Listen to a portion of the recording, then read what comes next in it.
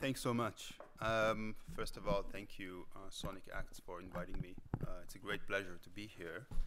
I'm going to open up a few ideas and images around the film. It's going to be 20 to 25 minutes tops.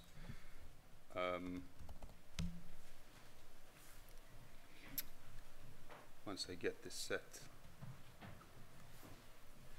Do we have a link between the computer?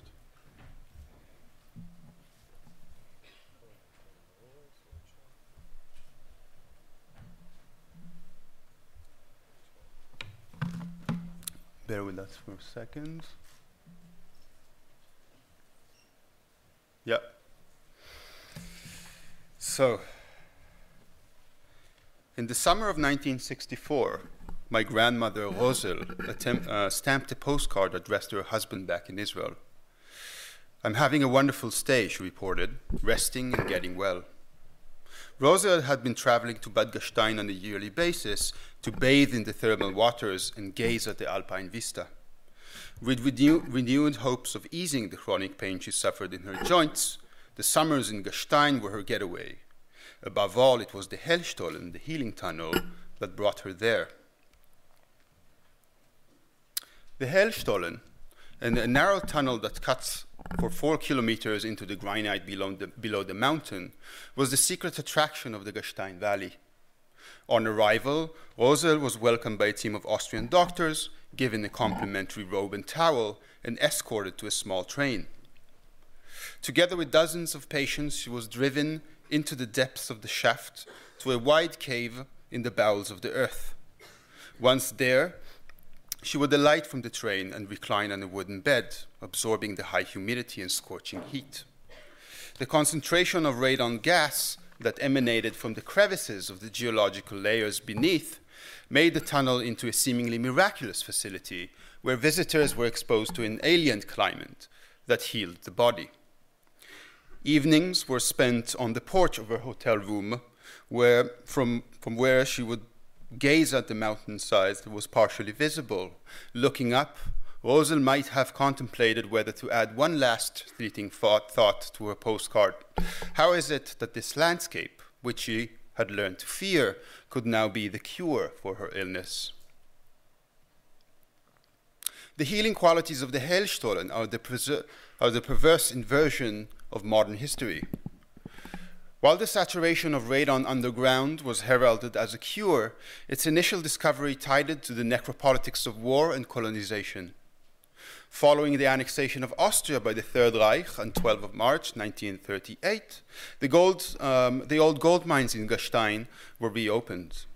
Although the once abundant gold in the Gastein Valley was said to be utterly exhausted, the Nazified Austro-Hungarian conglomerate Prusag AG resumed digging, desperately searching for new routes to the hidden gems of the underground. Leaving the surface of the landscape intact, the volume of the mountain was emptied out. Beginning in the 1940s, the Third Reich employed slaves and war prisoners to excavate the occupied territories. Digging into the soil in Germany, Austria, and Poland, the Reich assigned various strategic functions to the realm of the underground. At a labor camp next to Linz, forced laborers hollowed out a mountainside to convert it into a weapons facility that catered to the German Luftwaffe. In the Mittelbau-Dora concentration camp in central Germany, Jewish prisoners, deprived of fresh air and sunlight for months on end, produced V-1 and V-2 missiles within secret underground facilities, unseen by British aerial reconnaissance. In Bad Gastein, the terrestrial realm promised a future of a different kind. In 1942, an unlikely occurrence was documented in the gold mine nearby in the foothills of the Alps. Polish war prisoners, made to undertake back-breaking labor, reported on odd bodily sensations. Following weeks of exposure to escalating temperatures and humidity in the dark underground mine shafts, they were gradually ridden of their pains. The alien subterranean microclimate had allegedly shown unexpected results. Bodies broken by subhuman conditions were slowly revitalized. Austrian physicians from the University of Innsbruck were quick to respond to such tales of rejuvenation and physical exhilaration induced through the exposure to the underground rock. While heat and lack of sunlight were known to be deadly to the human body, the scientists discovered that the tunnel inverted this medical logic, making the geological layers a source of rare energy. Geiger counters deployed in the lower geological strata clicked frantically to indicate the presence of radioactivity. Radon, the scientists discovered, had made its way from the depth of the soil and saturated the caverns of the gold mine. When the war ended, the gold mine was repurposed as a therapeutic facility. Gold replaced with radon, rock with gas. Extraction and forced labor were suppressed and the site rebranded as a place of health and well-being. Scientists deployed by the newly opened Hellstollen initiated a series of tests to assess the effects of radon on human subjects. Under the magnifying glass, geological layers were consolidated into the human body, while peering into the skin was akin to penetrating the earth and making it visible. In both cases, the eye was not sufficient and technical extensions were required. In both cases, beliefs, imaginations, and myths manifested as a desire to expose the secret vitality within matter and the entwined livelihood of human and stone. To this day, the effects of radon remain ambiguous. After spending time in the heat of the tunnel, patients are driven back to the surface of the mountain by a small underground train where they are advised to rest and refrain from activity. Once they emerge at the surface, they claim to feel an intense euphoria. But for this feeling to last, they must repeat the exposure several times and remain in the Austrian countryside for weeks. I quote, "The combination of high humidity, warmth, and radon gas makes the Gasteiner Hellstollen a form of therapy unlike anywhere else on Earth," end of quote. That's from the official brochure. Radon, or rather its decay, is claimed by the health center to provide long-lasting pain relief. The radon is released from deposits of uranium deep within the ground. As uranium decays, radon is formed and injected into the crevices into the bedrock. Fissures and pores in the substrate allow the radon to migrate to the surface, where it can be released into the air. Radon is a colorless, odorless, and tasteless gas, and is therefore undetectable by human senses alone. The presence of radioactivity in the environment of the tunnel is therefore tested by scientists hired by the facility itself through its residue within human cells. According to a report by the World Health Organization, radon is a hazard to the human body. I quote, "It escapes easily from the ground into the air, where it decays and produces further radioactive particles. As we breathe, the particles are deposited in the cells where they can damage DNA," end of quote. But low dosages of exposure to radon, scientists from the University of Salzburg claim, show positive effects on the ailing body. These scientists employ the principle of hormesis, which indicates that a low dosage of a toxic substance before the point it tips over to become poison can restore the human body. The invisible radioactivity within the tunnel counters the extreme optics of the mountain above. While the landscape above invokes the terror of the sublime, in the dark tunnel, bodies are touched in a wholly different way. The tension between above and within rouses the distinction between a land that is seen and a land that is experienced, albeit invisible. Aura, a quality famously defined by Walter Benjamin as, I quote, "a unique apparition of a distance, however near it may be," end of quote, and as an essential and unapproachable realm, becomes ever nearer, tactile, and invasive. No longer bearing any distance, this aura enters the body to alter it from within. It becomes a medicine that can easily harm the body if consumed in high dosages, yet oddly therapeutic when taken at a low dosage, a kind of immersive chamber where the body is no longer removed from the environment, but enmeshed or entwined within it.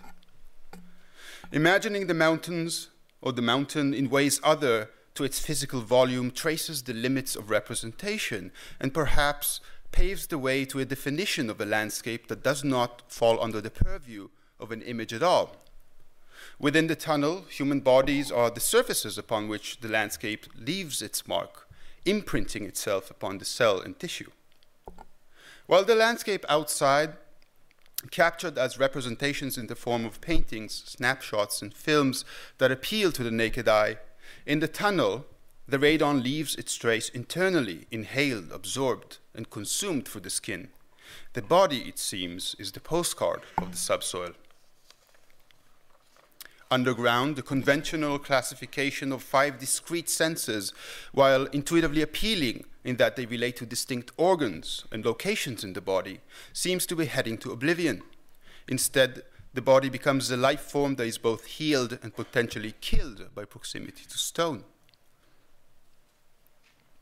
The duality of above and below invokes German Romanticism, for which upper and lower worlds mirrored each other, reflecting one in the other, while secretly shaping a language of patterns that binds the world together. The romantically inclined geologists of the 18th century believed that the mineral world paralleled our own. Thinkers such as Johann Gottfried Herder and poets like Novalis tapped into the hidden powers of darkness in their turn toward neglected forms of existence, namely death, the magical world, darkness, the irrational, and the unspeakable. In his Hymns to the Night, Novalis underscores the relevance of darkness for romantic thought. I quote, "These blind eyes, having no need for light, see through the depth of a loving soul," end of quote. The German writer pits the superficiality of light, which only touches upon the exteriors of beings, against the depth of darkness. The light of reason is here unable to reach the core of human existence that can only be approached in darkness with blind eyes. The fascination with the inside of the mountain is part of Novalis' effort to revitalize the natural environment and see beyond the mute surface of the rock into the animate core. The miner's belief that a mountain has more to it than what lies at the surface, that nature has secrets to be unveiled, should be interpreted as an attempt to re-enchant the world, which was increasingly viewed as a collection of raw materials. I quote, "Nature will never be the possession of any single individual," wrote Novalis in 1802. "In the form of property, it becomes a terrible poison."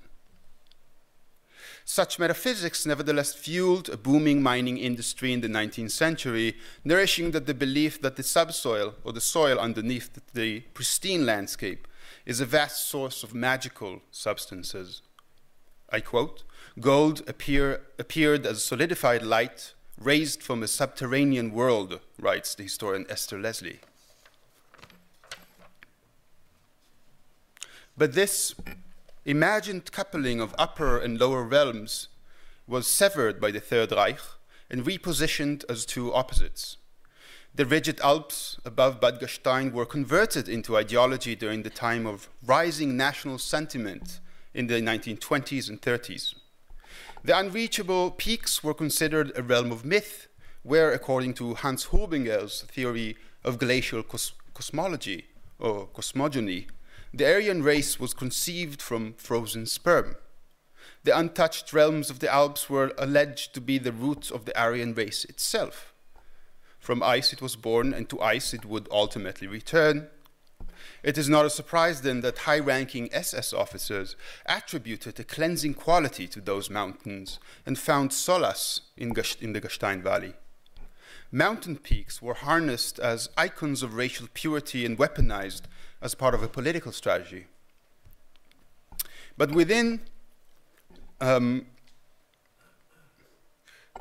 under the mountain, the earth was there to be pillaged. Peering into the mass volume below the Alps means tying together these seemingly contradictory human relations to the environment: the desire to naturalize and extract, to domesticate and alienate, to occupy and to harness the sublime to ideology and realpolitik.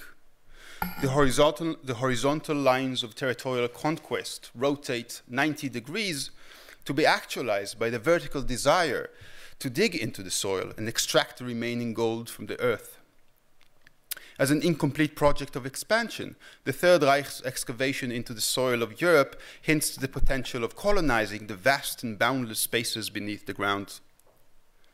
The leftovers of mines and tunnels underneath the Alps are symptoms of modernity's insatiable hunger for resource extraction dormant in capitalism at large.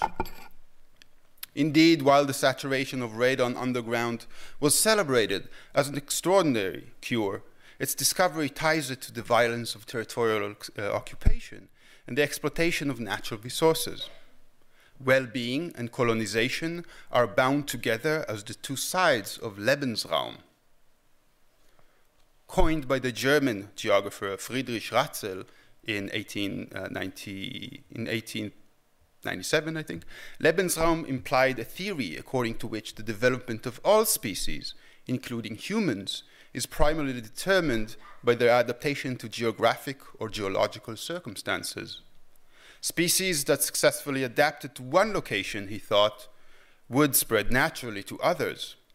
Ratzel went on to argue that to remain healthy, species must continually expand the amount of space they occupy, for migration is a natural feature of all species, an expression of their need for living space. However, according to Ratzel, such expansion could be successful only if the conquering nation colonized the new territory. The term Lebensraum was thus easily mobilized by Adolf Hitler, who, to address both the desired comfort in the life of the German Volk, which is associated with leisure and domestic well-being, and to unleash colonial violence for the sake of expanding the limited space and natural resources of Europe.